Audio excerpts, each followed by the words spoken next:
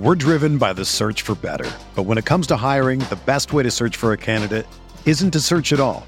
Don't search, match with Indeed. Indeed is your matching and hiring platform with over 350 million global monthly visitors, according to Indeed data, and a matching engine that helps you find quality candidates fast.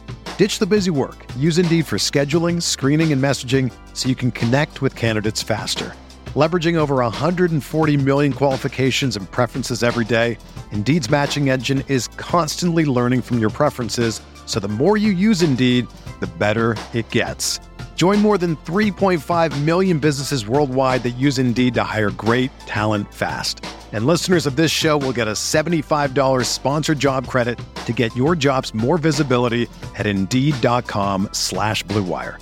Just go to Indeed.com/Blue Wire right now and support our show by saying that you heard about Indeed on this podcast. That's Indeed.com/Blue Wire. Terms and conditions apply. Need to hire? You need Indeed. What's up, y'all? It's Drewski, and I've teamed up with Mountain Dew to produce a hilarious new basketball podcast called The Dew Zone with Drewski. Learn the backstories of your favorite ballers and celebrities like Jamal Murray. Did you have like a favorite team? Was it the Raptors at the time or no? Was the Raptors even started around that time? Come on, bro. I ain't that old, fam. You talking like I'm 50. Taylor Rooks, Asia Wilson, and many more. You won't want to miss this. Listen to The Dew Zone with Drewski on Apple Podcasts, Spotify, and wherever you listen to podcasts.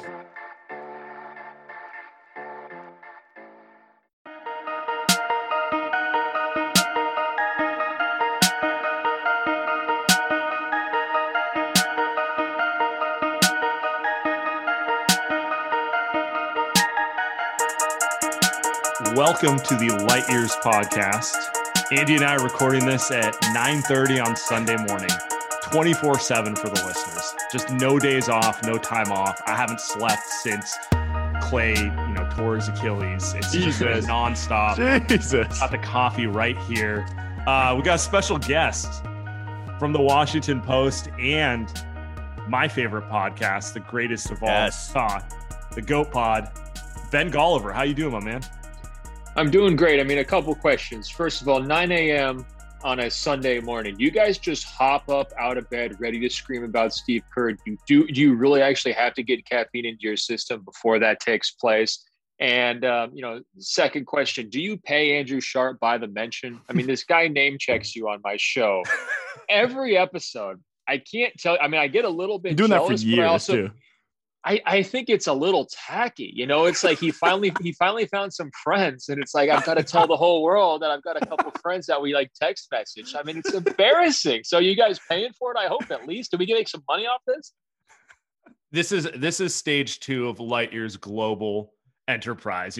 Day one stage 1 was we had to establish the base in the Bay Area. Right now we're getting affiliate members across the country. The next move, so we got Sharp in the greater DC area. We got who do we got down in LA, Andy? We got anyone. We got a few moving. Then stage we're working on McMenamin. That's who we're working on. Yeah. So that's the move. Get George Sedano in Miami. We're working on him. We're getting him some work. But that is step 2 because our takes, Ben, it works. They love him, right? It works enough. Okay. But we gotta get it out there in Dallas, or they hate him, whatever. But we really gotta. That's why a month ago, when Haberstroh wrote an article about, maybe the Warriors should do more Steph pick and roll or have the ball in his hands, and Sam and I are just sitting here. Yeah, that's all we need to hear. That's all we You're want. Influencing the influencers. Look, it's just an honor. It's an honor to be in your presence. I can just for this morning, I can hang in and be the Southern California bureau.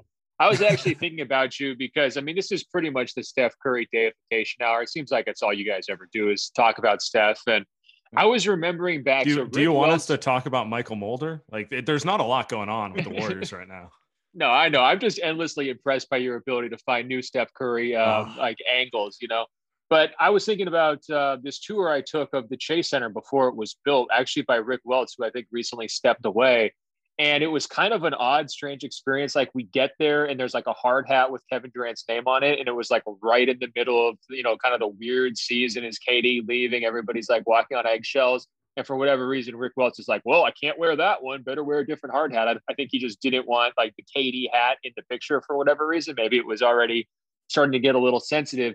So he takes me through this entire just like glamorous experience of, okay, here's where we're going to have the wine cellars where Andy and all of his ABGs are going to go hang out. Like, here's where we're going to have, like the really nice like club meals and all this stuff. So I'm just loving it. And he's explaining the financing side of it to me. Right. And he's like, yeah, we put up all the money. We basically had to like get San Francisco on board. It took years. It's billions of dollars. We didn't take any public money. We're going to have boats coming back and forth to the arena. Like, it's this huge pitch he's giving me. And about halfway through, I was like, man, this seems like an awful lot of risk. Like, you're bringing in all the employees yourself. Like, you don't have any other contractors. You guys are consolidating everything. It's such an ambitious project. Like, what happens if something goes wrong? Right. And at that point, it was like peak light years, right? I mean, the Lakers were convinced this is going to be like a 45-year dynasty where it's just like title after title after title breaking the league. Oh. And he's like, well, there is the possibility, for a downside, of course. I think, and he said that we're relatively well prepared for it. And he kind of gave me some answer. Little did I know, 18 months later, we're going to have a pandemic where all those wine cellars are empty and he can't get his groove on down there. And they're just sitting there looking at this building kind of like as his empty palace.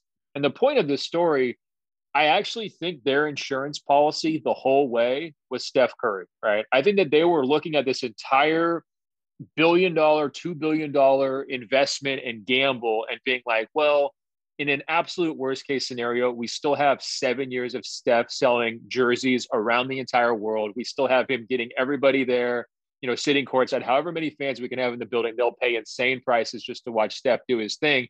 And so it's just a different way to look at these franchise level players. Like, it used to be one thing, oh, wow, LeBron can like get them to sign his buddies, from Clutch Sports and get them onto the roster. And now we're talking about like a major architectural accomplishment in the Bay Area, San Francisco itself.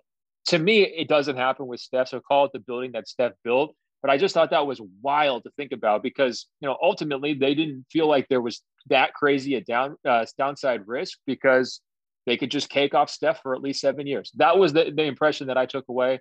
I now leave it to your responses.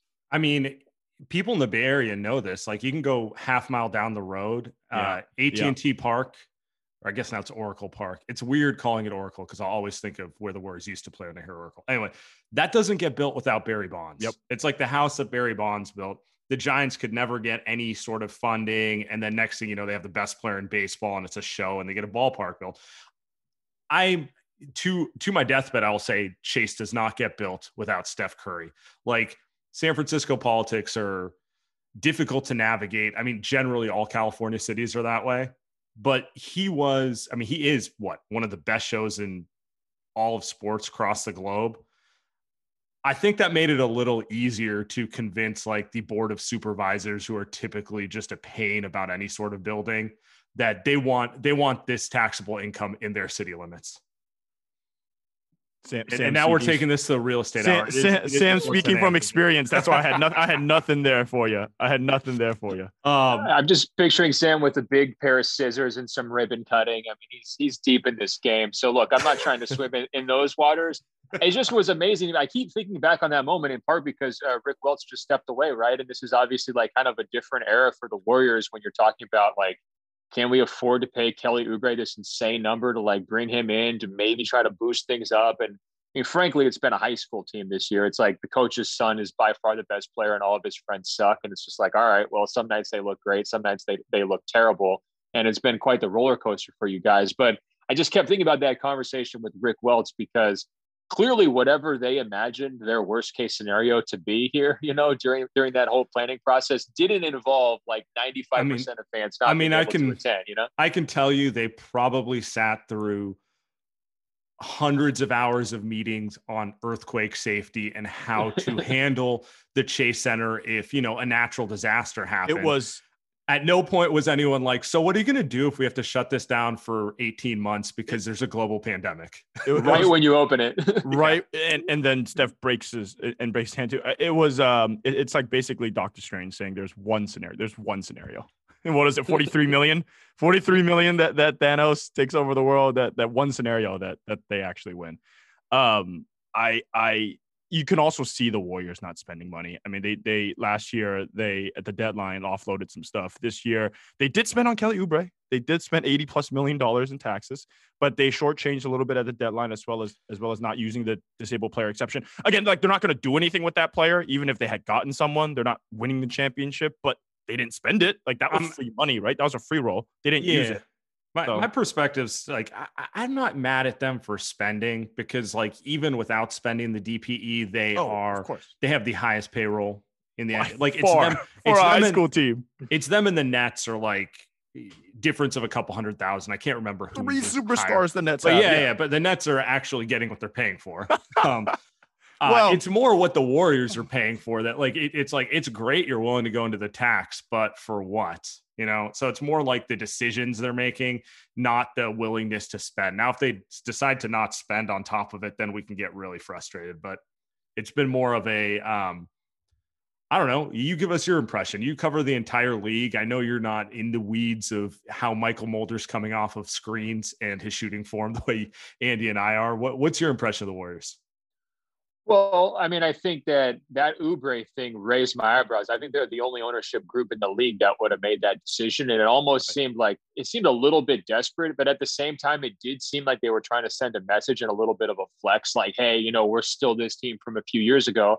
And I think one of the biggest developments this season, like I said, the dynasty was over when KD got injured and Clay got injured and then KD left. Like, to me, that was the end of that era and it was time for something new. And I know there was like a real continuum of opinions about like, can you resuscitate it? Does it have to be like this new thing? And I feel like this year, you know, a lot of people have moved into the acceptance phase on that. And I think that's healthy because that's the only path forward. Like if you're going to reconstruct the title team around Steph, which I definitely think you can when you're watching how he just played in April, I mean, just ludicrous numbers and finally doing it in the way that I think some of us had kind of been hoping, you know, from a usage standpoint that he would be able to do it.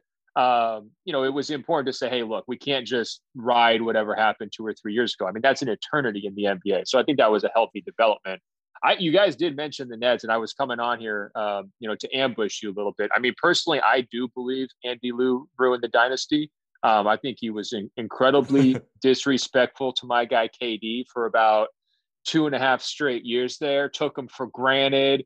And I'm just wondering, you know, Andy, like now that you're seeing him just thrive, I mean, granted, he's, you know, sits out half these games this year. It's been driving me crazy. But you're seeing him thrive with his new family over there on the East Coast. And I mean, is there some jealousy? Or is there some regrets? You know, do you start to see like, wow, maybe we shouldn't have chased this guy off. Maybe we should have propped him up as a deserving finals MVP and all these other things. I do remember every podcast with Sharp. It was, you know, KD's not getting enough credit. KD this, KD that. I do remember. I think you might have been one of the few people in media that would feel that way. I remember that. It's a tough sell. I mean, this guy's arguing with Michael Rappaport on Twitter. You know what I mean? Like, it's not easy. That's a difficult who of us hasn't done that, though? It's a difficult corner to defend, okay? I'm not proud of it, but I'm telling you, this guy can ball. So when you're seeing what they're up to, I mean, what do you think? You know, I think that I want to see how he reacts when they do win a championship. Now, I think at this point, they're pretty much the heavy favorites, right? We assume that Harden's going to come back at some point. I just, like, is he even going to be that happy if they win a championship? You know, like, I don't know. He seems different. Like, the Twitter responses now versus how he was in Golden State, pretty funny. Like, in Golden State, he would DM media people, like Warriors media, which is a little weird. Now he just goes on Twitter and roasts, like, people with 10 followers, but that's funny. Like, that stuff is funny versus like going after your Connor Letourneaus of the world for no reason. Yeah, but you and I both know he did some of that replying when he was in the Warriors, and when he was on the Warriors, it was weird and insecure. So Sam's getting to the point, I think, where people don't care, and I want to see his reaction when that happens. People don't care about the Nets, is what I'm trying to say. People cared about him on the Warriors. They cared to hate him. That's one thing, because it's the Warriors. It's Steph Curry. LeBron didn't win a title. I'm fascinated now. I mean, of course, we want him on the Warriors, but I'm fascinated now if and when he wins a title this season with Harden, who also nobody cares about. What happens then? Do people say like, oh, this is one of the greatest teams of all time? And by like I mean like the masses of people. What are the ratings? Like, do people actually care about that versus, because I feel like people care about, you know, that Cleveland team, the Warriors team, you know, the Miami team. The Spurs. I know you love the Spurs. You either love them or hate them. But yeah, those teams evoked some sort of emotional response. What happens when KD says, well, we want a title, and people just say, well, this is a stacked team anyway, and nobody really cares? Then what happens? Then what happens? Like, if he's still on the same step as LeBron, then what happens? I'm fascinated to see that. I mean, it'd be cool if he played on the Warriors again. I'm just curious. Yeah, no, I mean, I think that first of all, before we even get there, whether people watch these games or not from the Nets, they're rooting like heck for the Nets to lose, right? So I think that's just like forcing all these feelings of like, whether it's insecurity, if you want to use that, or just defensiveness, or like feeling like you're getting shortchanged. I think that's just going to exacerbate throughout this playoffs, because all those guys have huge chips on their shoulders, whether it's Kyrie, Harden, and KD. You put them all together, I think that just magnifies the size of the chip. Do you think he chose the Nets because of the relative lack of their fan base? And after sparring with you guys in Golden State, the absolute psychos, do you think it was, I mean, because ultimately it's coming down to like Warriors, Knicks, Nets, and maybe a few other options, but to realize that there's not a Brooklyn equivalent of the light years, right? To kind of like, Nah, I think I'm going to go to my grave saying if he had the opportunity, he would have rather created his own super team with the Knicks. But it just wasn't there. The timing wasn't right there. Like, imagine if he was coming up on free agency this summer with the Knicks back. Like, they're kind of a fun, cute story. I mean, they're not going to do anything, but like they're respectable again. Then KD would have come in and been the savior, their first superstar since Melo, if you consider Melo a superstar. And I really do think that's probably what he wanted. But if you go back to 2019, like, was there a more toxic, like just like a worse situation, like place you absolutely do not want to hitch your wagon to than what the Knicks were 2 years ago? No, that's what I mean. Like, the story's changed so quickly, right?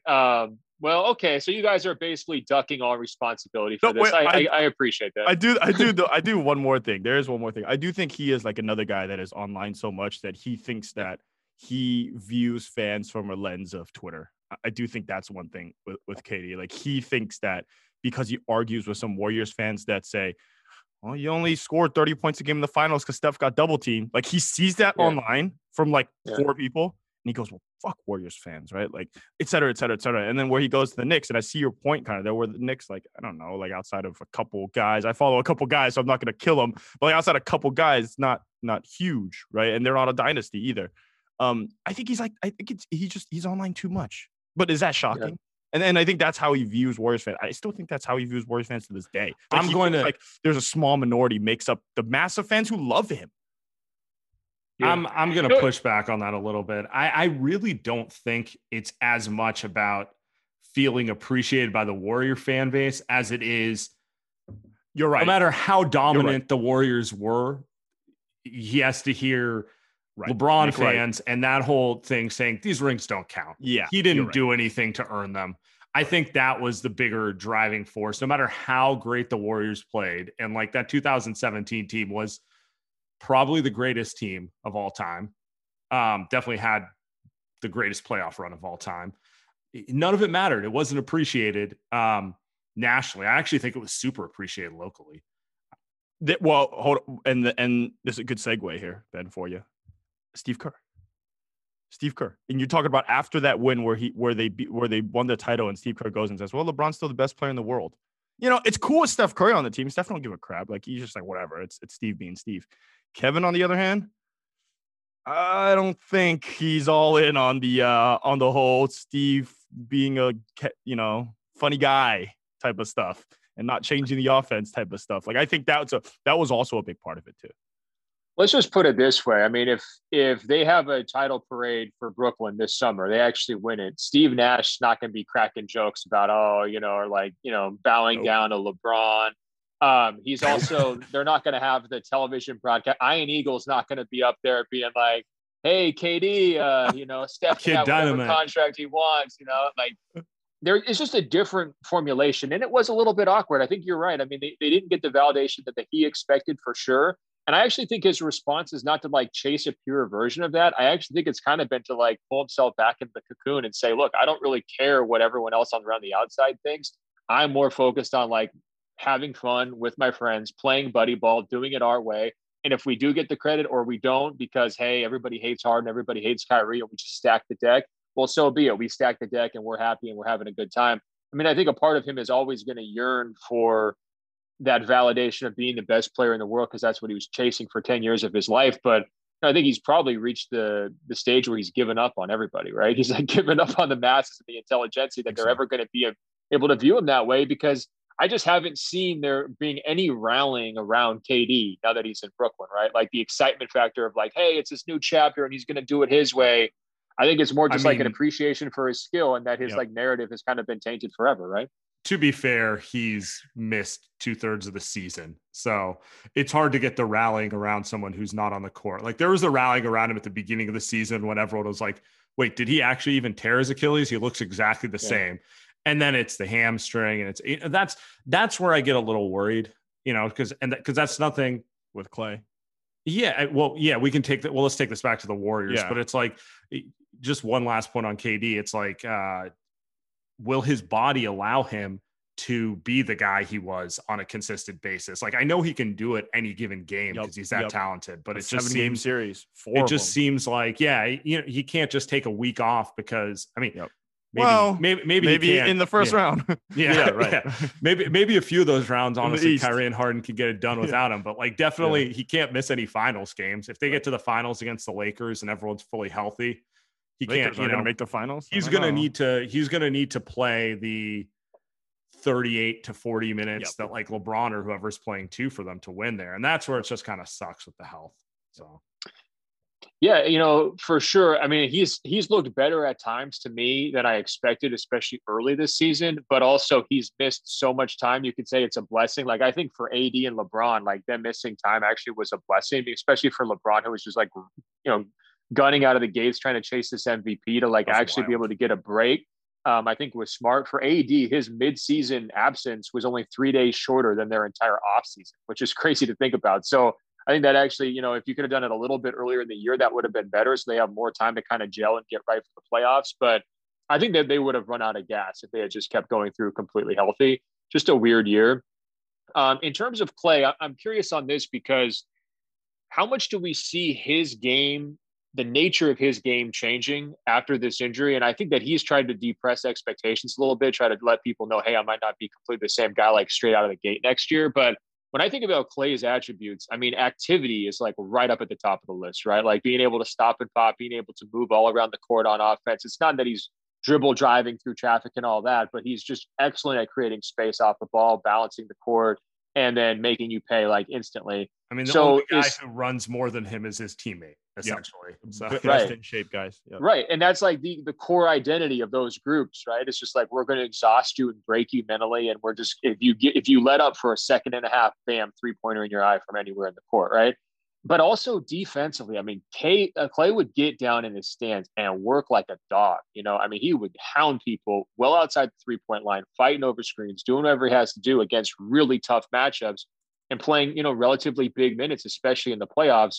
So with Kevin, I've actually seen him doing a lot of relaxing on defense this year, right? I mean, it's definitely picking his spots. He's not exactly coming over hard from the weak side to challenge guys at the rim and like use his length to block shots on that regular basis, right?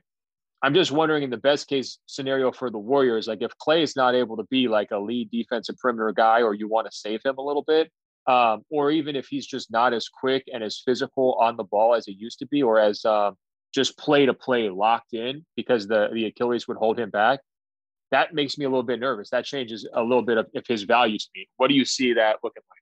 I have two thoughts. If you don't mind, I'll go first. One, I'm worried about his durability more than his offensive game. Once he shakes the cobwebs, he's going to be able to come off of screens and hit shots at probably the same clip as he always has. I don't think he's going to lose any of that shooting touch or anything there. I worry about, can he play over 25 minutes a game next year? Probably not. How often does he need to rest? What does the plan look like? Because we can talk about how great KD and John Wall have looked physically this year. Neither of them are Iron Men anymore, So that's concern number one. Yeah. I mean, they're tanking, but they're done. Two, I think the saddest moment of this season, real quick, was when he called himself the Rockets franchise player. I mean, I'm not even trying to be, honestly, that was just sad. I'm not trying to make a joke about it, but when I saw that, I was like, oh man, I really hope that's not the case for everybody, you know? Keep Christian Wood in there. But keep going. Yeah, I was going to say, the second thing is, I think his days of guarding guards are over. I think he's going to be guarding small forwards, maybe power forwards. To be fair, he was already doing that before the injury. Like the underrated thing about Clay is he's super strong. Like I would almost say like his ability to guard like a guy like Kawhi Leonard. He was honestly better at guarding someone who's trying to physically bully him than chase like the quick guards around. He was figuring out Kawhi in 2019. He had that, still to this day, we think it would have gone to 7. Sam and I aren't a high on it. I don't think we think that he's coming back ready to go by any means, which amplifies the issue that they haven't developed anybody that could be a rotation player next season, right? Like the excuse that we hear from good old Fitz and the front office on down, and even the coaching staff, especially when they leak stuff, is that just wait till Clay comes back. Just wait till Clay comes back. Actually, it's not even leaks, Sam. They say it in pressers, especially before the season. Wait till Clay comes back. We're sitting here like, damn, man, it's an ACL and an Achilles. What do you mean wait till Clay comes back? That might be 2024. It might be never. We love Clay. But geez, like the guy's going to come back and he's going to play 20 minutes and not even play defense. The days of him being a second option on a contender are gone. He's absolutely able to be a key contributor in my opinion, but like maybe you should be looking at him more like what Joe Harris is to the Nets, as like a third option who can just get hot out of nowhere and not like, I need you to score 30 plus in the playoffs every game.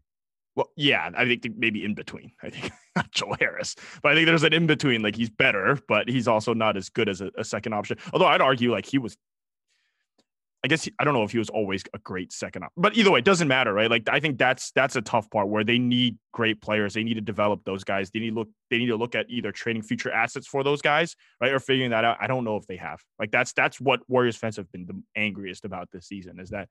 Okay, maybe this season we understand that they're not going to be great, but how about next season then? What happens? You cannot say that Clay's solving these issues.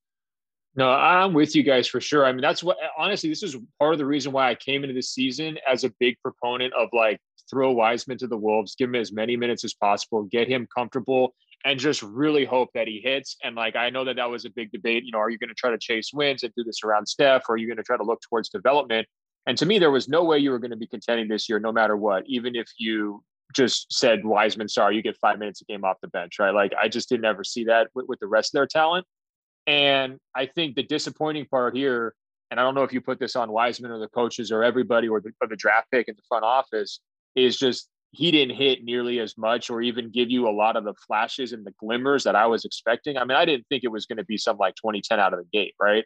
But I thought there was going to be a thing where you could start to picture it. Hey, year 2 for Wiseman, he's given you really, really good minutes with the Stars, and now you're moving forward. And the tricky part is like defensively, I mean, put the offensive struggles aside, like defensively, how quickly is he going to be a positive impact maker on that end? I mean, that could be until you were talking about like when's Clay going to be back? 2024, 3-4 years. Yeah, you're right. Right. Yeah. I mean, they could be on the same timeline there. So that's where it gets tricky. I mean, this does go back to like Steph Curry worship though. I'm not feeling any pressure from Steph at this point. And maybe you guys feel differently, but like, I'm trying to read between his comments and what he says. And I don't really feel like he's getting antsy, and we saw that column about Lillard and there's kind of some back and forth from, the Chris Haynes column, like, well, is that really from Dame or is that from, Chris kind of commentating from his own third person perspective? But I haven't seen anything like that from Steph. My guess is he's going to re-sign for the max amount of money as quickly as he can. We've actually seen a lot of stars do that because of the pandemic, in my opinion, just kind of influencing their decisions, like get as much money and stability as you can during a weird time. You don't even know what the next CBA is going to look like. I mean, Steph has a chance to re-up this summer. The CBA expires in 2022, right? Yeah. So he'd be I think it might be one more year after that, but yeah. Okay. Well, yeah. I mean, he's either way, he's signing that thing. Yeah. Who knows? Yeah. Who knows if we have a lockout? Who knows what, right. what any of that looks like? Taking $55 million a year isn't the worst thing on earth. So yeah, and if I was his age, I mean, I'm the kind of guy who wants guys to get titles no matter what. Like I don't want them to have to waste years of their life and everything else, but I think it's in his best interest to do it. because of the stability factor and because of the added value of just being a one franchise guy and having that be his legacy and his branding, and the loyalty factor is so huge for him. So if you're bringing him back on a big number and you've got Clay on that huge number, you're kind of stuck. I mean, you can be as good as you want with the front office. You can go make a big gamble trade this summer. But I still feel like you're going to probably be, best case scenario, second tier, right? That's why the Wiseman thing was so frustrating to us, because let's walk through the Wiseman scenario. You said you wanted to see flashes. All of those flashes were in the first month. Yep. And then whatever the coaching staff did with him, he looked like he was in his own head the entire time. Like in the first month, we saw him going coast to coast like Giannis. Is that like a sustainable thing over the course? No, of course not. But like literally didn't see him even try to go coast to coast after the first month. Or dribble, right? Yeah. Or shoot threes. I know you're going to get there. Yeah, I was going to say he was shooting threes. Again, probably not a 40+% 3-point shooter, but I don't know why you don't get there. I don't know why you don't want him firing. Wow, I mean, it should be. Yeah. You and I, but he the only way he's going to get there is by having a season where he's in the low 30s, but he's confident shooting it every time he's open. All this stuff, like, and that one's even more frustrating because no one was guarding him from three. Like, do we really want to create a Draymond 2.0 situation where it's like, even if he hits it, who cares? He's not going to take 10 of them. Right.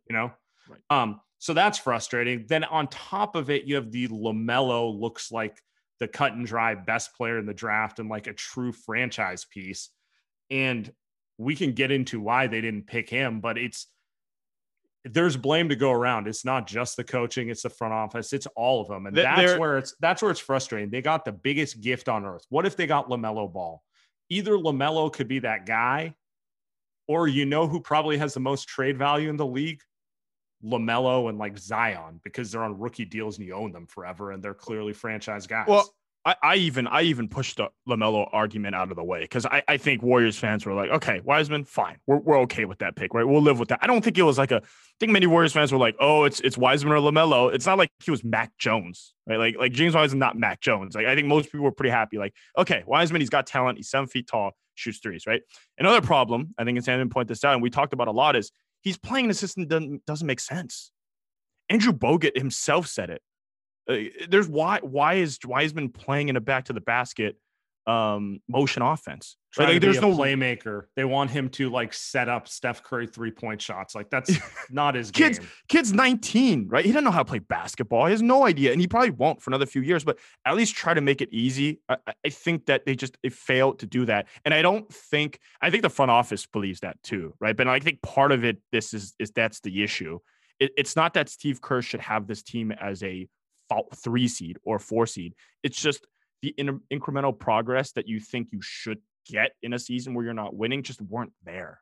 So what do you do now? What do you do now? Because like you said, Steph, huge contract, Clay, huge contract, Draymond, massive contract. Then you've got the Minnesota Bullet, the draft pick, and you've got Wiseman. That's all you've got. You've got 2 bullets, right? And one of them's already losing value with Wiseman. So what do you do then? And I think that's kind of the source of the anger. No, and I think that there's other stuff going around outside this Golden State situation that makes it even harder for them, right? So not only do you have a bunch of other stars re-signing long-term contracts just to lock up before, because of the pandemic, before the next CBA, but we don't have that same pool of disgruntled stars that we've had at previous times, right? So like I remember writing this article back, I don't even know, 2015, 2016 for SI, where I was like, we got 5 guys who are 25 who are all stuck in dead-end situations. And within like the next, I want to say 12 to 18 months, all of them moved. I mean, it was guys like DeMarcus Cousins, Paul George in Indiana. And there was just like really very clearly this target list where like, if you're a big sniper team with a brand new building, Steph Curry, you can go out and a bunch of picks, right? And something like that. And yeah, I mean, we don't have, real quick. And we don't have that right now in terms of that pool. But also the price for those kinds of trades has skyrocketed because we have all these, whether it's Brooklyn, whether it's the Lakers with some of their moves for Anthony Davis, James Harden, even the Bucks for Drew Holiday, they've just set that benchmark so high. So the question becomes like, I mean, is there one trade that you're willing to mortgage like 5 years of your future? The Clippers too, with Paul George, I should have mentioned that.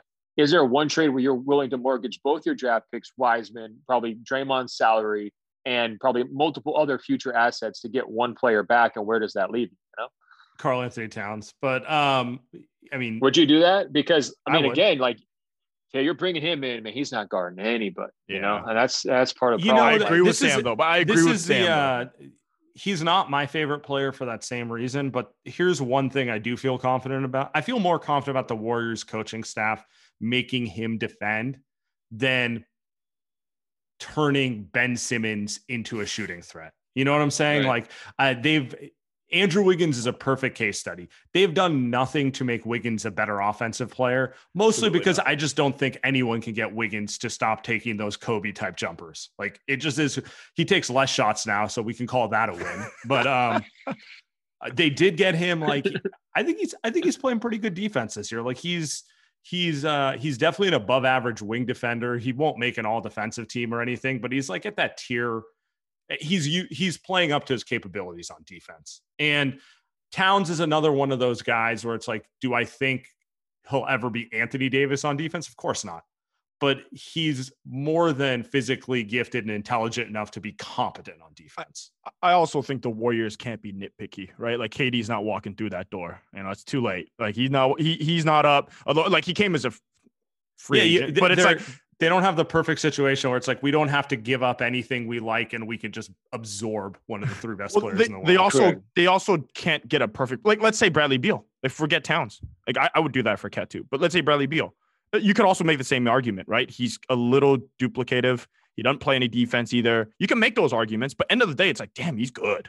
He's really freaking good. Like I do that too.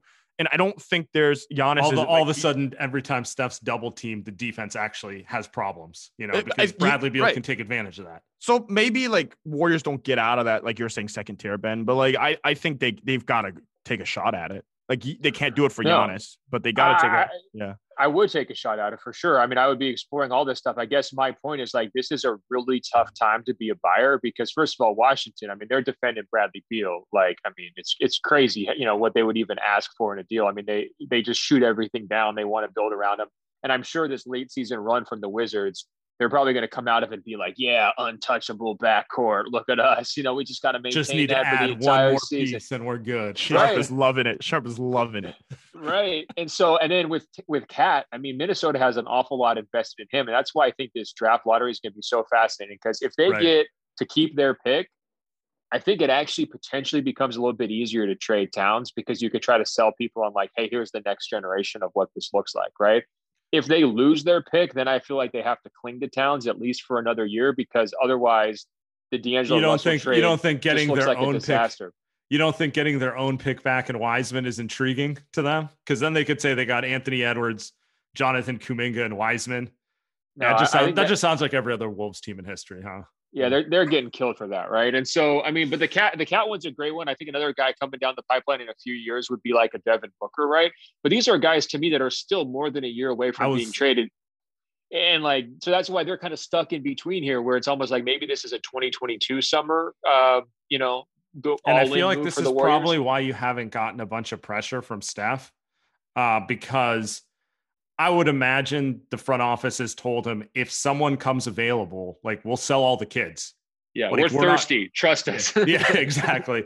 And you know, they probably tell him like, who did you want us to trade for that we didn't trade for? You know, like it's not like someone else got Giannis or Embiid, which would probably be Steph's preferred, you know, stars to play with because they're correct and you know and they're his friends. Yeah, exactly. But would you have done the Harden thing? Would you have outbid Brooklyn for Harden in a millisecond? And we don't even like. Well, I don't even like the guy. I don't like watching him play. He's I got a soft spot for lefties with beards. So you got more so on your beard now. That's Sam. the one example where you would actually have to kind of like say, okay, well, you know, that could have been a possibility. But he didn't want to go to the Warriors, and that's kind of and that's the secondary. Ben sources. I mean, I think everyone's sources knows that one by now. But I think the Warriors didn't even want him. The Warriors didn't even want him. I think that's isn't. But did Steph want him? That's the more interesting thing. I know Steve Kerr. I know Steve Kerr didn't want him. Yes. What?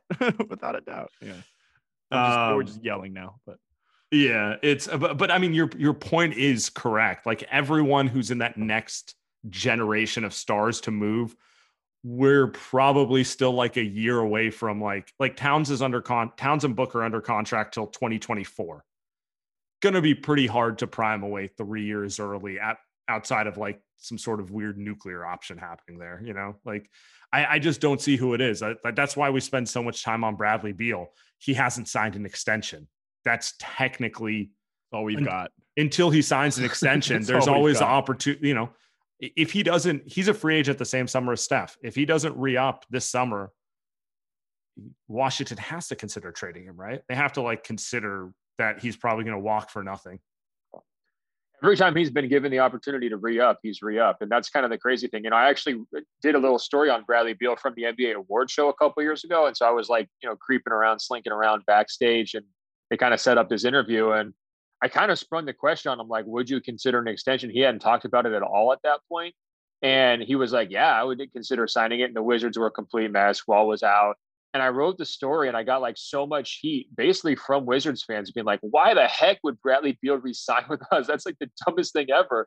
And then 2 months later, he did it, So it's like, I don't know. He kind of likes being that franchise person in that community as well. It's a pretty sweet gig. He gets like 6-month long off seasons every year, like it's a pretty good setup there. So I don't know. He's been a difficult person to read. I don't feel like his motivations are necessarily the same as that like AD LeBron camp of like, I've got to get to a certain spot and maximize this, that, and the other thing. Like, I think he's feeling pretty good about his life. It's all we got. Sharp and the light years boys. That's all we got is Bradley Beal. So we just talk about the same thing over and over. What about Brandon Ingram? Would you guys go all in for him? I would prefer Brandon Ingram. I know Sam maybe doesn't, but I would. It's more of a toss up for. I love Brandon Ingram as a player, but anyway, yes, I would do it. I would go all in for Ingram because he's what, 23? I guess he's 24 now. He might be 24. Yeah. He's kind of at that perfect age of what you want, someone who can actually compete, but also someone who, when Steph's 35, 36, can be the focal point and kind of bridge the problem is like Wiseman's 19. By the time Wiseman gets there, he'll be, Steph will be 40 or whatever. Ingram was horrific in his early career, right? Like he was terrible. And then he was amazing because it takes time. James Wiseman, horrific. The season, maybe he ends up being pretty damn good in 5 years, but it's 5 years. Yeah, I'm not the world's biggest Brandon Ingram fan, but I do think he's like one of the better players who could be available, whether it's this summer or next summer. I just don't like the fit there in New Orleans. I think it'd be better off for him to move, and either like putting him on a team with better talent and structure would be helpful, right? Or just giving him to some crappy team and saying like, hey, you can go back to being the point forward and doing everything you want. I think both of those situations are better than like, hey, try to run this awkward shotgun next to Zion. And, Stan Van Gundy, I don't know if you guys read his comments, but like, him and Steve Kerr, one in the same, in which after losses, they opine about the national discourse, but after wins, they talk about basketball. Well, so I liked, he just darted Brandon Ingram this week. He was like, Brandon Ingram changed this game with his defensive intensity. And then he waited a beat and he was like, that's not something I could say very often this year. It's just like, wow. It's like shots fired. I love it. Reminded me of the old days when he used to just destroy Reggie Jackson, his starting point guard, who he paid like $85 million regularly in post-game press conferences. But I agree on that point from SVG, actually. Like, it would be one of those things where if, let's say, the Warriors did trade for Ingram, it would be like, here we go. Like, everything is resuscitated. And then he shows up and it's like, well, he's going to have to play a lot harder on defense. He's going to have to lock in a lot more. He's going to have to adjust his offensive game to play with guys who are so efficient, compared to him. Why do you think it hasn't happened that way in New Orleans? Because this is actually a perfect segue. The Warriors play the Pelicans Monday and Tuesday. Well done. Play-in implications. I think the Warriors need it. If the Warriors come out with a split, New Orleans it's going to be hard. They're just running out of games to get there. It'll be a split class. But you look at the talent on paper, they just shouldn't be below Memphis and San Antonio. Like that's Zion's a superstar. Ingram is an all-star. Lonzo's a good player. Like we can go down the line. They have more than enough players that they should be good. And that's been just a rough watch. They don't defend. They look like they hate each other. I mean, the biggest thing that stands out to me is like, they have the opposite of chemistry. It's a lot of like, okay, it's my turn. And then, like, I don't know that they talk to each other off the court at all. Yeah, I mean, I see two big problems. I mean, first of all, the most obvious one is spacing, right? And like you look at all the advanced numbers, and it's amazing what Zion's been able to do in terms of like attacking the basket, given that it's pretty much always crowded and they don't really have tons of shooting to kind of stretch it out. So you can imagine being Zion being an insane offensive player, like crazy numbers, MVP candidate in about 2 years if they can rejigger this thing around him. So that's number one. Number two, the culture down there has been weird for a really long time. It's kind of hard to explain, but there's not that thriving basketball community like there is in some other markets. They're such the little brother to the Saints. Like even when they traded for DeMarcus Cousins, I was at that press conference in New Orleans right after the All-Star weekend, and they did it at the Saints media room. It's just like, you don't have your own media room. Like you don't have a setup here. Like what's your practice facility look like? And they're just not the priority. And I think that just kind of trickles down. Of course, it's a smaller market, so they don't have the same visibility in these situations. And Zion's changed some of that, but I think it's just easier to fly under the radar, to not make that incremental growth if you don't have the pressure of a fan base and of like national attention like regularly on you to drive you along. Because they've they've changed GMs, they've changed coaches, but it all seems the same. Like none of it seems to matter. It just seems almost worse than like Sacramento. Well, a lot of their building blocks came there not by choice, right? They came there by the Anthony Davis trade. Yeah. And I mean, remember, those guys got their taste of NBA life with the Lakers, and you're getting to be on Showtime, and every outfit you wear to every single game is like, big time news. I remember when I went to New Orleans to cover Zion's debut game, and Lonzo and Brandon Ingram were all kind of like congregating over where this big media crowd had showed up, because it was the first time all year anybody showed up to their games, and they're shooting jumpers to make sure they get their video on ESPN. Like you could just kind of feel like, hey, you guys all forgot about us. And that's tricky. And it did kind of feel like Zion, Marsha, that whole Brady Bunch thing last year. And again, he came after those guys did. So in a way, he's almost taking the franchise from them, especially, for Ingram. So like if his motivations are, I can either like make myself into this ideal Scottie Pippen number 2 guy, play off our new franchise player and accept my lot in life, or I can coast to 25 points a game, never play defense and wait to get traded. Right. And to me, it kind of feels like he's chosen door number 2. Wow. I mean, that's like a supersized version of Kelly Oubre. It's not nearly the same, but like part of what the Warriors want to do with Oubre is significantly more talented than Oubre. But yes, it's not that. It's more the mentality, right? Like the Warriors want him to come off the bench. They want him to do the little things, and Kelly Oubre is like, I just want to get paid and average 20 points a game. Like that's kind of what I want to do.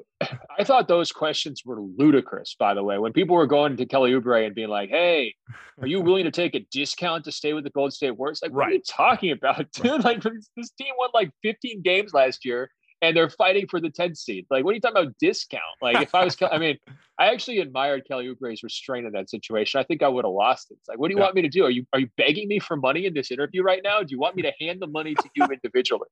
Like Sam and I were like, yeah, I mean, if we're Oubre, why would we, like, who cares? Like, you're not good enough and also he's like 24, 25. Who also says they're willing to take a discount? Like, that's true. Even if you're willing to, like, let's just say his end of the market is like $2 million less to stay with the Warriors or $2 extra million to go play for the Kings. Maybe he'd rather stay with the Warriors or something like that. But like, why would you publicly be like, yes, Bob, in February, I'm willing to take 50% of what anyone else pays me because I love my life in Soma right now. Well, yeah, exactly. It goes back to the exceptionalism and the light years stuff. It's like, as if it should be like his great honor to like mop up the gym at the practice facility. You know what I mean? I'm so glad to be here. No, like not everyone gets to rebound for Steph. Right. They're another team now. And I think that's like part of the thing. I think the media is adjusting to it. Fan base is adjusting to it. Like Golden State's another team now. They've got a lot of the same problems that these other teams have in terms of recruiting and keeping talent. And you're not going to get there was a great run of, Barbosa, the Iguodala move to keep David him. West. David West was an absolute, heist. Livingston. It had a whole bunch of guys who gave them awesome minutes at crazy, whether it's discounts or just, good market rate for those roles. Team friendly. And it's tough because they just have less flexibility with those big contracts to make those kinds of deals. You have fewer slots. And then when you do come across a guy like Oubre, it's like, well, he's at a different stage of his life than David West was, trying to get it done at the very end of his career. Plus we got to find minutes for Smailagic too. Like, it's just crowded, man. fucking real. You guys really have a problem with that guy. What's going on there? I mean, has his family or agent reached out yet and been like, "Hey, move on"? You know, this is bullying. This is the point. This is the point of the podcast where the regular listeners can fast forward because they've heard this a few times. It's not. Yeah, that's true. It's never about the Alan Smiley-Geach, right? It's never about him. He's just an innocent bystander. You know, the bullets just hit him. They just go right through him. It's the front office. There was no reason for this guy to have a roster spot, number one. Number two, why they had to trade 2 twos to get him, right? Even if you feel like 2 twos aren't that great, but I know that that's not true, right? Like those are important enough. It's just like why there's the process. And I feel like you would understand. I feel like he's a proxy for every issue we have with the front office. Ben, I'm going to send you a reading list. I have no fewer than 10 media articles about how light years ahead Kent Lacob is for scouting Smiley-Geach in the 3rd division of Serbia. So it's just joking. Wasn't there a whole nother round of like he's being stashed in Santa Cruz? Is that going to take the war? There's just so many pieces about how they broke the game finding this guy and hiding him in Santa Cruz and all of that. And then we see him on the court. We're like, this guy? You know, it's like, because he looks exactly like a guy who's going to go back to Europe. And then maybe he ends up back in the NBA in 4 or 5 years, maybe not. Like he's going to play pro basketball somewhere. In my opinion, he's probably a EuroLeague player, but it's just like the amount of resources to a guy who at this. We're driven by the search for better. But when it comes to hiring, the best way to search for a candidate isn't to search at all. Don't search, match with Indeed. Indeed is your matching and hiring platform with over 350 million global monthly visitors, according to Indeed data, and a matching engine that helps you find quality candidates fast. Ditch the busy work. Use Indeed for scheduling, screening, and messaging so you can connect with candidates faster. Leveraging over 140 million qualifications and preferences every day, Indeed's matching engine is constantly learning from your preferences, so the more you use Indeed, the better it gets. Join more than 3.5 million businesses worldwide that use Indeed to hire great talent fast. And listeners of this show will get a $75 sponsored job credit to get your jobs more visibility at Indeed.com/Blue Wire. Just go to Indeed.com/Blue Wire right now and support our show by saying that you heard about Indeed on this podcast. That's Indeed.com/Blue Wire. Terms and conditions apply. Need to hire? You need Indeed. Point is not an NBA player when we're watching Steph Curry, who's still playing at an MVP level. He won't win it, doesn't deserve to win it, but like he's still playing at that level, is being subjected to like a roster of non-NBA players and two-way guys. And that's where the frustration comes from. Otherwise, Alan Smiley-Geach seems like a nice guy. No, I feel you. I was going to say I like his haircut. You know, it just reminds me of myself. But look, no one's perfect. Even the best baseball players strike out with the bases loaded. The best golfers sometimes 3-putt with the tournament on the line. So if you feel like you're coming up short in the bedroom sometimes, it's perfectly okay. But if it's bothering you, there are options. Go to roman.com/lightyears now. With Roman, you can get a free online evaluation and ongoing care for ED, all from the comfort and privacy of your home. A U.S. licensed healthcare professional will work with you to find the best treatment plan. If medication is appropriate, it ships to you free with 2-day shipping. The whole process is straightforward and discreet. Getting started is simple. Just go to getroman.com/lightyears and complete an online visit. Take care of your ED without leaving your home. Complete an online visit today to connect with a doctor and take care of it. Go to getroman.com/lightyears and get $15 off your first month. Look, there's a straightforward way to take care of your ED. Getroman.com/lightyears. Get started now to save $15 off your first month of treatment. Wait, this Curry thing on the usage rate and the MVP, is this the new baseline, right? Like, I think I looked it up. I'm pretty sure his usage, I mean, depending on where you looked, it was like 35 on NBA. I think it might have been like 37 on Basketball Reference for April. that seems like a great number. And it was like way up from basically any other month of his entire career. I think it was his highest usage rate month of his, entire tenure, which is no surprise because he was sharing, the basketball in his best years with KD. And, he had the MVP, and Clay, the unanimous MVP year. Why is this not the new baseline? Isn't this what we should be doing for the next 3 years? I mean, you'd hope they get talent in there so he doesn't have to play like borderline martyr ball. That would be the preferred outcome for me. Yeah.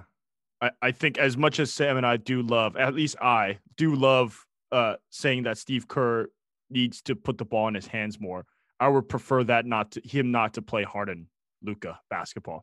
Because what I'm seeing though is he's shooting 52, 40. I mean, like just insane splits. Like as far back as he wants to step. I mean, he's shooting all these 30-footers, right? More than basically ever. He's taking more shots really than he's ever had to. The efficiency numbers are still staying insane. Like the difference there is that he hasn't hit the part where like it drops off. Decline. Right? Yeah. I mean, there's no number. He hasn't maxed out. There's no number of shots, which is too much for Steph. Like there's no point where it's like, oh, if he starts shooting too much, we're going to start seeing a dip in efficiency. It's like, he's going to be fine. I think it's more just like, does his body allow him to take 25 shots a night for eternity? I also think like you talked about Steph wanting to put pressure on the front office. Like at some point, like it's what Steph wants, but I don't know if Steph wants to shoot 35 times a game. Actually, he doesn't. Like, it's not what he wants to do. He wants Clay back. He wants to play that 2015 style of basketball. Like that is his preference. And it's the same thing with the pressure. It's like, yeah, I mean, if he wanted to ask for a trade out, like he'd be gone. It's like James Harden, right? Or if he had asked for James Wiseman off this team, like LeBron would have Wiseman off this team 2 years ago. Like not like Jordan Poole, he's gone. He would have had Bob Myers off the team for even going and scouting him. Yeah, Steve Kerr gone. Get this fucking guy out of here, right? Like these guys would be absolutely gone if but like Steph is not that guy. I think Steph's preference is also not to play this type of basketball. If he has to, he do it. But I also think like that's kind of the problem too. Like Steph, like a lot of times this season we get annoyed that Steph doesn't come in with 8 minutes left in the game. It's like, if you come in 2 minutes earlier or 1 minute earlier, you win the basketball game. That simple, right? And you add that up across probably 3 games in the standings immediately. Yeah, right. Yeah. Right. Like at least you can say 6 games he comes in, maybe they win 4 of those, right? 4 and 2, and he plays 2 more minutes.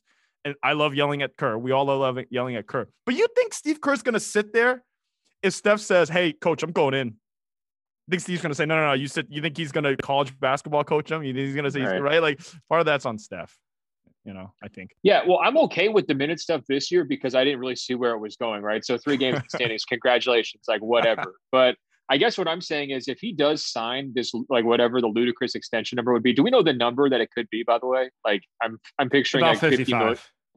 It gets up to 60, but it's around 55 average. So look, I mean, I think that's the moment when you sign a contract that's like, whatever, $300 million.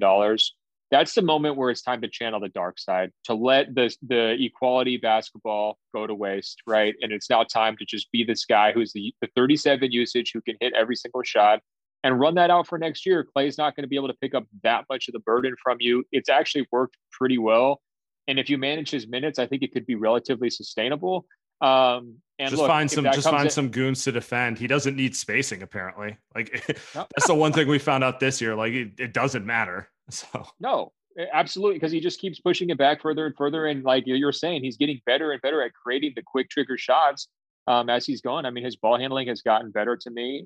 His understanding of spacing and reading defenses. And yeah, I don't know. I just think like as my regular season formula, if I'm in a situation where I'm not anticipating to make a deep postseason run, I would be coming in next year and being like, Steph, we're about to pay you $55 million. So that means you get to take 28 shots. Good luck. That's how I would do it. We want at least a shot for every 2 million. That's what we're looking for here. What are we paying for you, Steph? I don't know.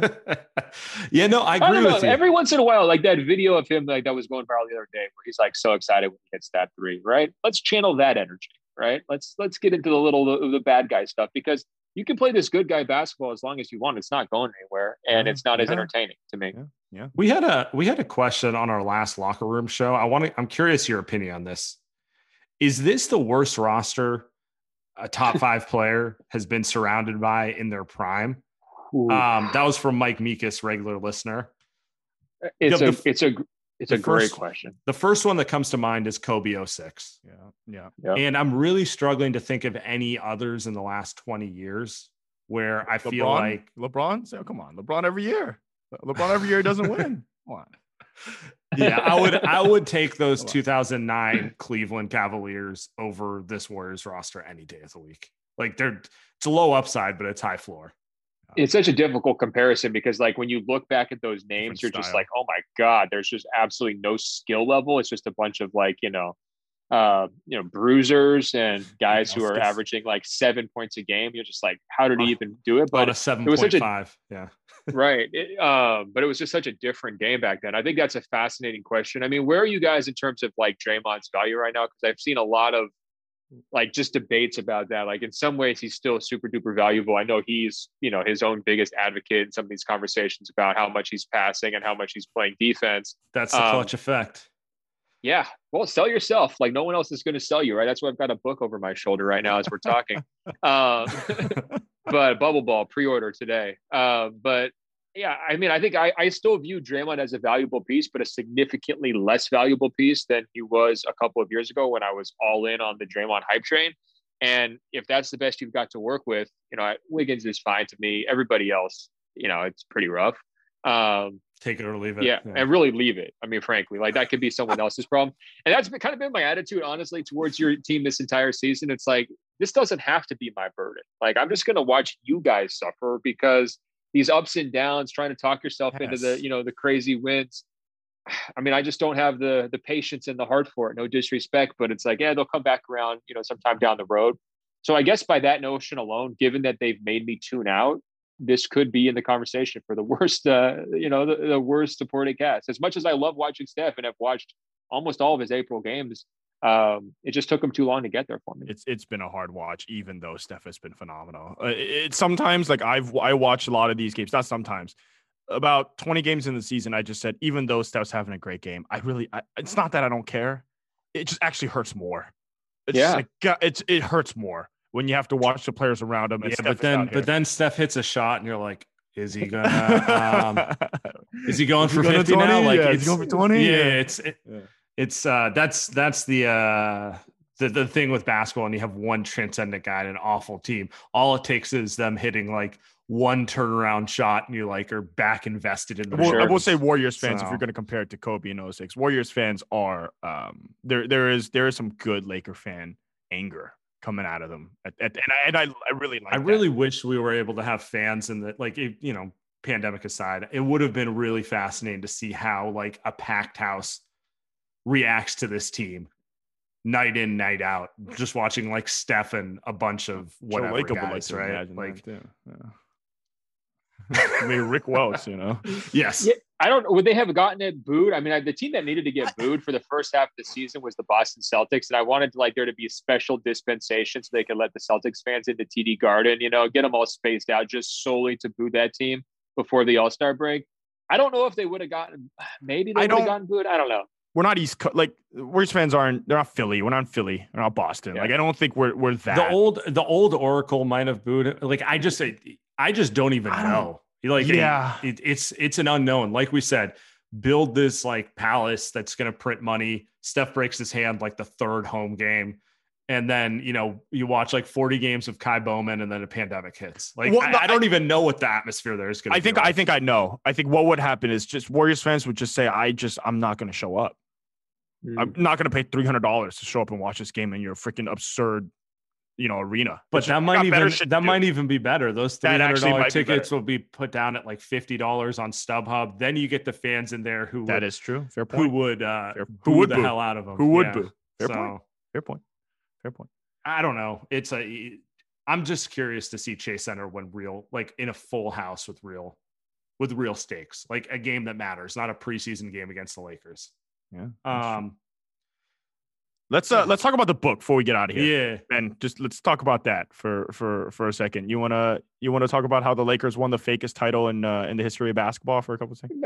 Don't tell me you're the same guy who runs Kevin Durant out of the Bay Area is going to be one of these guys on Twitter who's replying "Lay Mickey." I mean, really, is this? Is this what you've become, Andy? This is terrible, Sam. You got to smack this guy around every once in a while. Andy downloaded a different emoji pad just so he had all the different versions of Mickey Mouse to throw at the Laker fans. But I got a question for you. Okay. The Warriors weren't in the bubble. Why should Warrior fans read BubbleBall? Well, the Warriors are mentioned a little bit, in the first half of the book in the discussion of how quickly Steve Kerr wanted no part of it, right? I mean, remember how aggressively he was coming out saying like, hey, our season's over. We don't want to be there. Mm-hmm. And I think that was actually an important stage of the bubble planning. I mean, look, this thing was not guaranteed to happen, right? And so this book covers basically from the March shutdown through October when the Lakers were crowned the title and LeBron James so graciously covered me in champagne during the championship celebration because they had nobody else to celebrate with because it was an empty building.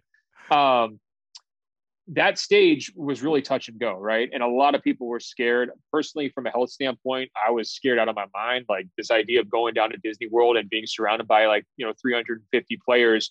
All it takes is one guy to go to a strip club, not tell anybody, come back and get people sick. And that was really the mentality. So we're going to discuss the Rockets chapter right now. Okay. There's some Rocket stuff, and there's certainly the Lou Williams, sidebar as well. That's amazing. But the teams that didn't go down there, they were reflective of a lot of thoughts, even from the quote unquote middle class teams, where it's like, hey, if we don't have a chance at winning a title, and this is a pandemic, and this is life and death, and Karl Anthony Towns, his mother, has died, and it's kind of touched the NBA community. Like, what do we do? Why are we participating in this? And it took a lot of shared will by the superstar level players, but also a realization of just being flat out honest, saying, look, we got to do this because we need the money and we need to keep this sport going. Otherwise we're in deep trouble, to kind of pull this whole thing together. And so I think if Warriors fans are interested in the business part of the story, that's in there. Also the social justice activism. I know a lot of Warriors players were out front on that, including Steph. It is a big layer of this book as well. And bottom line, like if you're a Warriors fan, you're a basketball fan. And this book for me is for the diehards. You guys know me. I've been grinding it out since 2007. This book dominated my life. I pretty much was writing 5 or 6 hours a day, every day for 2 months straight to kind of get this thing done. And I just think it's a universal book. Like there's something in it for everybody. And it's really a time capsule. Like we're going to look back in 10 or 20 years and be like, how the heck did they send a whole bunch of Hall of Famers to Disney World to decide this title? What were the rules like? What were the regulations from a health and safety standpoint? Were the games good? Were they not good? What were the personalities involved? And just, how did they even get there? It's going to sound surreal. And it felt surreal as it happened. So I was there 93 days and it's a first person book. Obviously it's reported and I'm bringing in, LeBron stuff, Laker stuff, Kobe stuff, but also the Miami Heat, Jimmy Butler, really covering all the teams who were there. But for me, it's kind of my journey from being so disappointed and depressed and upset when the league shut down in March to like the excitement of it bringing back, but the nerves, and then ultimately the payoff in October. I do appreciate you sending me the book, and I'm a couple chapters in, and it is really good. It's I was being a little facetious about why Warrior fans should read it. Just making fun. A little aggressive, honestly, not very nice. I'm up here Sunday morning, graciously giving you all my time. You're coming at me like, why should anyone read the book? They should read it because I wrote it, Sam. God. I'll be out there promoting for you. Is there? I wanted to ask you this: are there any great stories that you can tell that didn't make it into the book? Like something that you're just like, I wanted this in there, but it's just people don't need the Odyssey. They don't need 600 pages. Yeah, the thing that I wound up cutting the most was actually Kobe reflections. That was a big part of 2020 for me. And so this book is framed within the China controversy with Hong Kong, Kobe's death, David Stern's death, the health shutdown with the pandemic, and then this idea of we're trying to pull it all back together. And I came down here, my first year in LA after moving from Portland was Kobe's last season.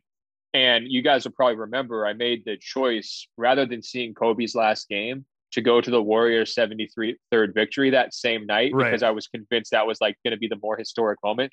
So I completely blew that. So I had probably like 5 or 6 pages defending myself on why I did that. And like, trying to put it in the NBA's context of how good that Warriors team was and how it was kind of amazing that Kobe stole that moment from them with his last game. But ultimately, and there was a lot of, a good detour about the death of Kobe and its impact on last year's Lakers season, and just how it threw everything for a loop and how they had to kind of rally back around together. And, I was at the crash site in LA afterwards interviewing people. And so there was a lot of material there, but ultimately, only a little bit of that needed to be in the bubble story. I mean, it was kind of tangential, and it would almost probably be for a different book, right? People could easily write books and books and books about Kobe. So that was the biggest cutting room floor thing.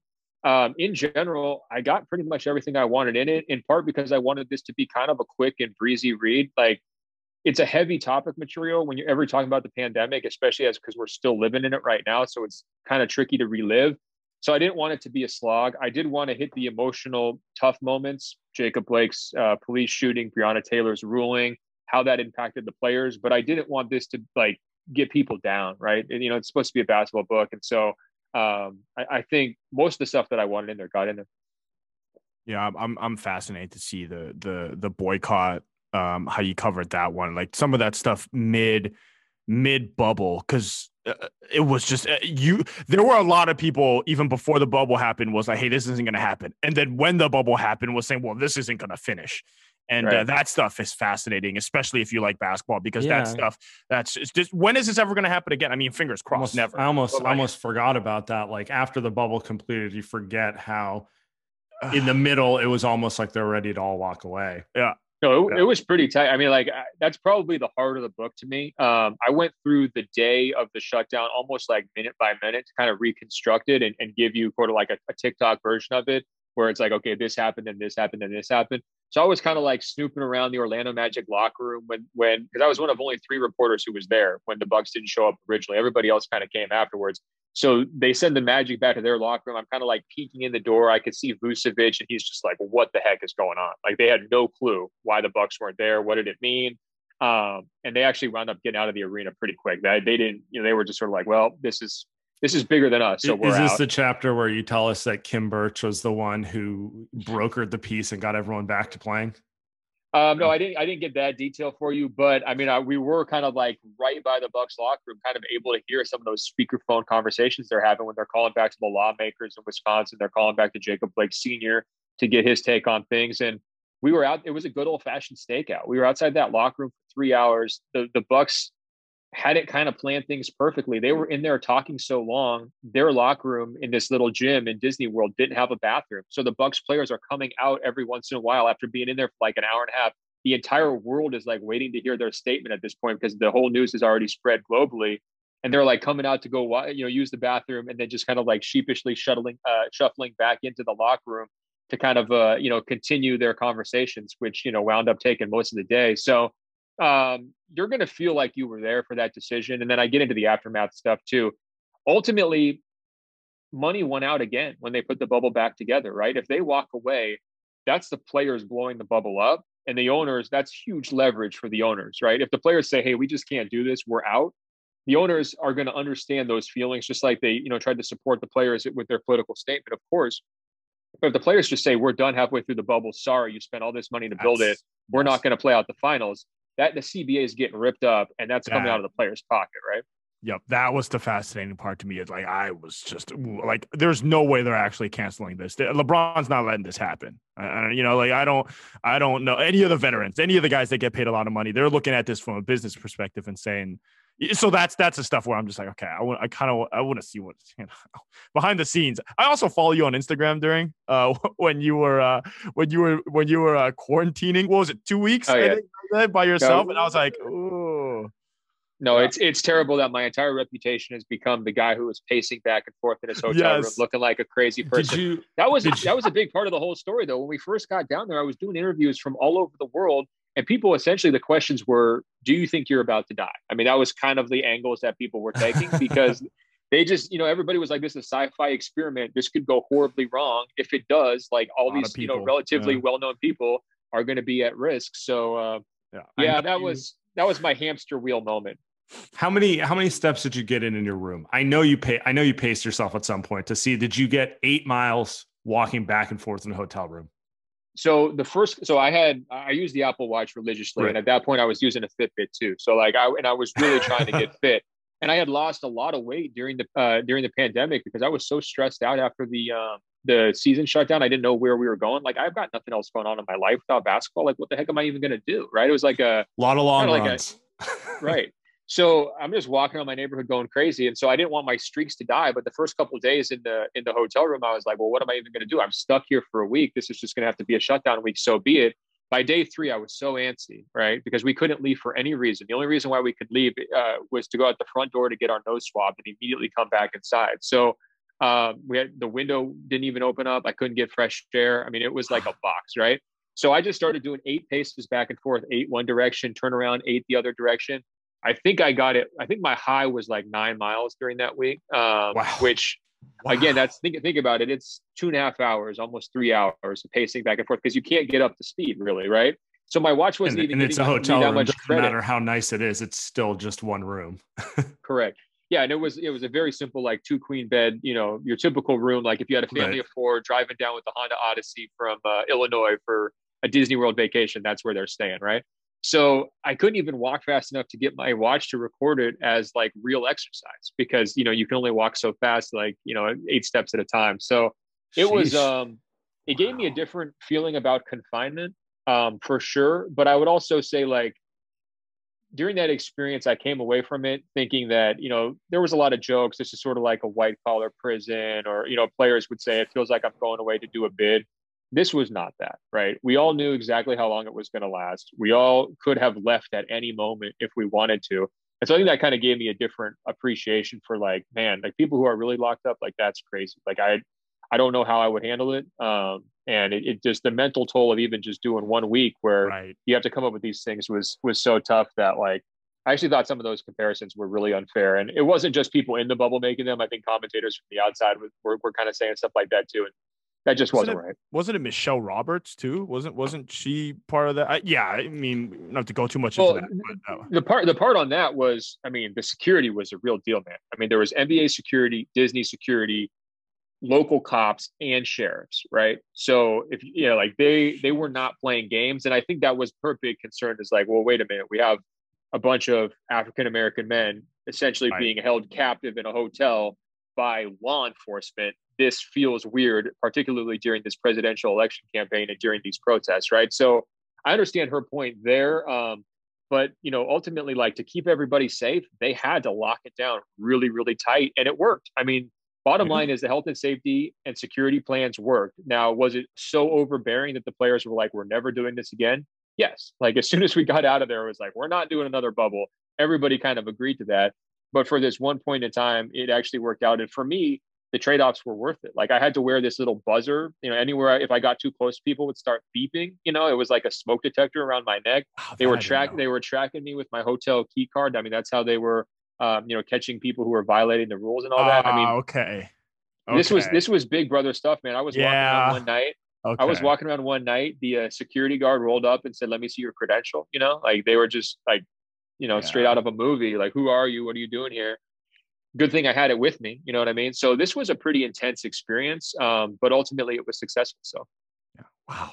Okay. Wow. Shit. I mean, that's a sales pitch right there. I mean, I didn't know about the Big Brother stuff. That's fascinating and also terrible. Fucking. It's like everyone check it out. Tell everyone check that out. Wow. When can they officially buy the book? Releases Tuesday, May 4th. You can get it anywhere. Nice. Amazon, Barnes & Noble, Powell's. I mean, pretty much anywhere you get books. I did the audio book too. So, you know, is that coming out the same day? I think it's like May 18th for the audio book. It's, cool. I mean, it's almost as long as this podcast has been, to be honest. So, you know, you can kind of fit it in. But it was, man, I'll tell you what, you want to talk about humbling experiences. You know, playing with James Wiseman, probably number one, but number two would be reading your own work like out loud for like 20 hours straight to make an audiobook. I mean, that will really. So you had to actually narrate it. I thought that audiobooks often they just got someone who's like a pro at narrating. Did Ethan do his own? I feel like I don't remember, but that's wild that you did your own. I wanted to do it because like it's a first person story, so I felt like it was natural in my voice, and I had a bunch of podcast listeners who were like requesting it. And they paid for it. So I was like, all right, well, this seems like a win-win-win until you're in the middle of it. And you're like, man, like you're really reading this out loud. You know, like I want to, you want to do the edits like mid recording session, but you got to do what you got to do. Why did I put a semicolon there? Terrible. Yeah, exactly. No, that's it. That's about 2 weeks. Yeah, so everyone pick it up. We will be doing Locker Room Monday night after the Pelicans game. And then as you guys listen to that and how angry Andy is, Tuesday morning, you can also pick up a copy of BubbleBall and read that, and that'll give you a little perspective, a little zen. Thanks, It'll make you feel better about your life, all right? I went to the bubble so you didn't have to. Look at it that way, all right? Absolutely. No, we really put that caption on. We really appreciate that. That's what we'll title the pod. Ben went to the bubble so we didn't have to. Appreciate it, Ben. Thanks, guys.